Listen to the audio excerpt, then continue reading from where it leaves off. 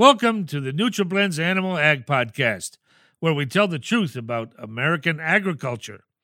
On this podcast, false rumors are run out of town, misleading marketing gets called out for what it is, and you better have good science to back up your claims or you're getting a boot. You hear me? I'm John Ratzenberger, coming to you from Nashville, Tennessee.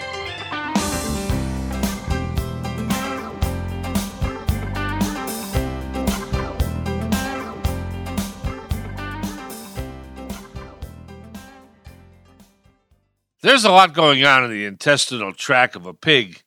It starts at a very young age and continues to change continually throughout the pig's life. Today, we will examine what those changes are and how it affects the pig's health and its ability to grow.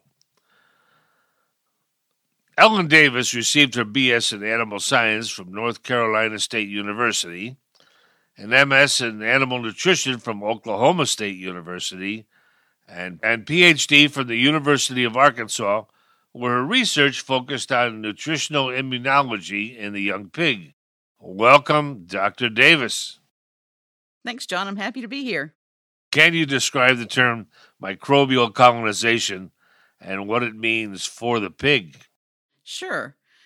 Microbial colonization is a succession event or a series of events that happen early in that young pig's life. It actually happens in the life of all mammals. This is the process by which the gastrointestinal tract of the animal is colonized by bacteria. In utero, or when the pigs are in their mother before they're born, their gut is essentially sterile. And then through the birth process itself and nursing the sow, the pig is exposed to microorganisms in the external environment that colonize or essentially set up shop in the gastrointestinal tract. Is colonization by microorganisms bad for the pig's health? I mean, does it make them sick? Actually, this colonization by what's termed commensal or beneficial bacteria, it's necessary for the pig to be healthy. And while there are organisms that are pathogenic or can cause disease that are bacteria as well, without the influence of these early colonizing microbiota that are beneficial to the pig's health, the pig's immune system wouldn't develop. The population also develops the pig's ability to harvest nutrients from their diet, and then these microorganisms that are beneficial in the gut can outcompete potentially harmful bacteria from establishing and causing disease in the pig. Does microbial colonization occur throughout the pig's life? The colonization event really just occurs early in the pig's life, from birth until the pig reaches an adult microbiota that gets established. So what drives microbial colonization in the pig's gut? Are these microorganisms just randomly picked up from the pig's environment? The microorganisms are picked up from the pig's environment, but which of these microorganisms that colonize actually is more targeted than it is random? In fact, the colonization event itself seems to be driven primarily by diet changes.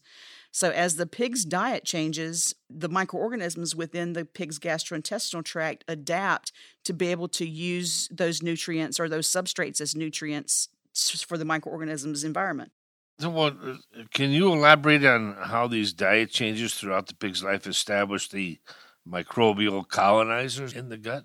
Sure. When the pig is nursing the sow, some of the first colonizers that occur in that young pig are actually bacteria that can utilize or eat or consume those milk oligosaccharides or milk sugars that are in the sow's milk. And these milk oligosaccharides select then organisms that are going to utilize those substrates, those milk oligosaccharides, and those are the organisms that end up colonizing the intestinal tract of the pig. And then actually those will outcompete or competitively exclude pathogenic bacteria like E. coli. And the most dramatic diet change that occurs in the pig's life is actually when that pig is weaned from the sow. And in modern pig production, this is an abrupt change where the pig goes from the milk-based diet from the sow to a dry feed when they're removed from the mother and into what we call the nursery pens.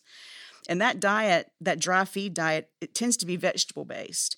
So the pig then has to shift, or the microorganisms in the pig have to shift from utilizing milk sugars in the sow's milk to then having to utilize vegetable components in the diet. And you really have almost a shift in that colonization as the microorganisms that utilize milk are diminished and the ones that utilize the vegetable substrates are enhanced. When does the pig finally get to an adult microbiota where the microbial populations are established? It's thought that the pig develops an adult microbiota around 10 weeks of age. Because at this point, it becomes very, very difficult to change the microbial populations in that core microbiome or those colonizers that have established that adult microbiome.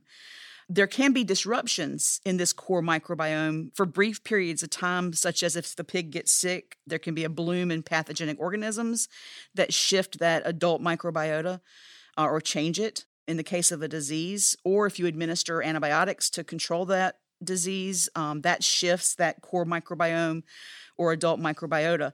But as soon as the disruption is resolved, the antibiotics are removed from the diet or the disease is resolved, that microbiota shifts right back to that core microbiome that's considered that adult microbiota.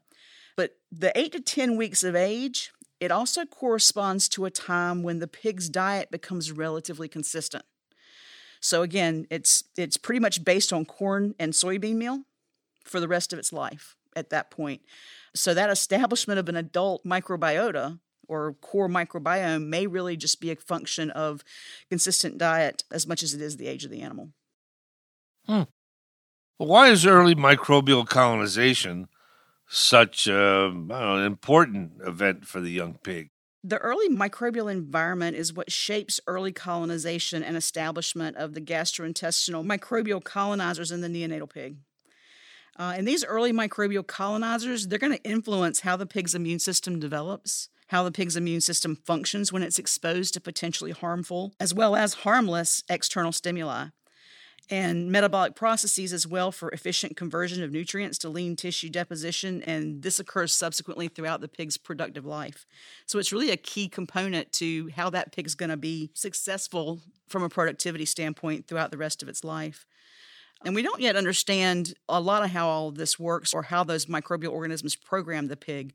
But the microbial colonization programs the pig to respond to the pathogenic challenges, social and environmental stressors that occur, and how that pig's going to partition nutrients for tissue deposition. So does the microbial colonization happen the same for pigs raised in, environmentally controlled houses rather than pigs raised outside?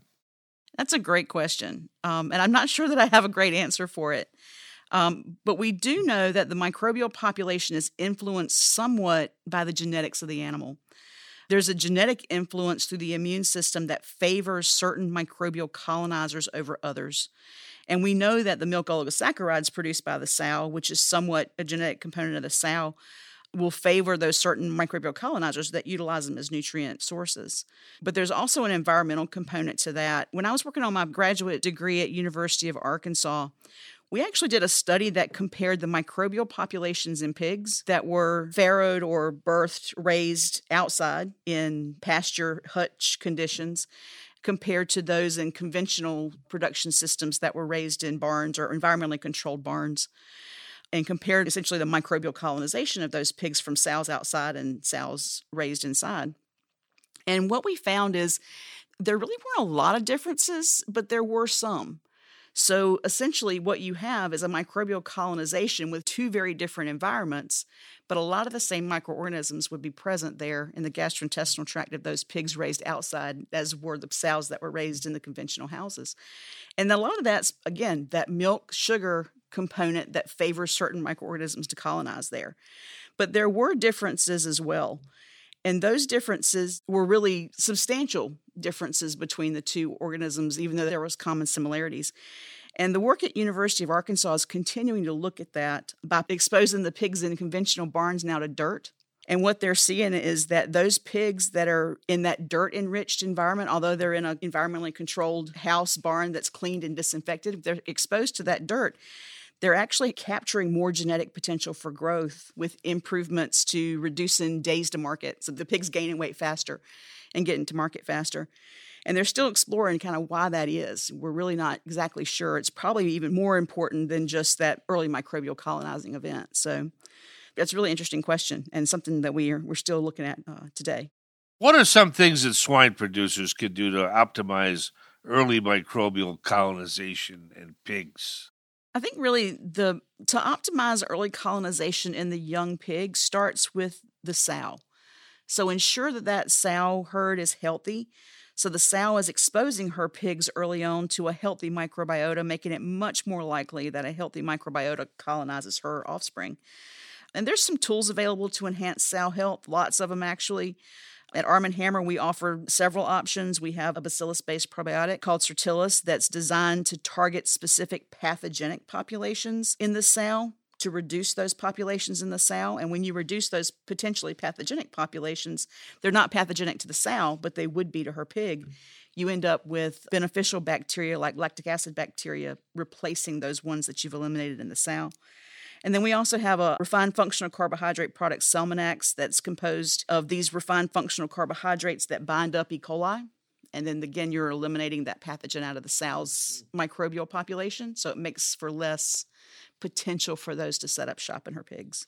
The early microbial environment is what shapes early colonization and establishment of gastrointestinal microbial colonizers in the neonatal pig. This is key to establishing the pig's health status and ensuring it has a chance to thrive during its lifetime. I'd like to thank Dr. Davis from Arm & Hammer for joining us today, and I encourage our listeners to tune in next week to see what's on tap in animal agriculture.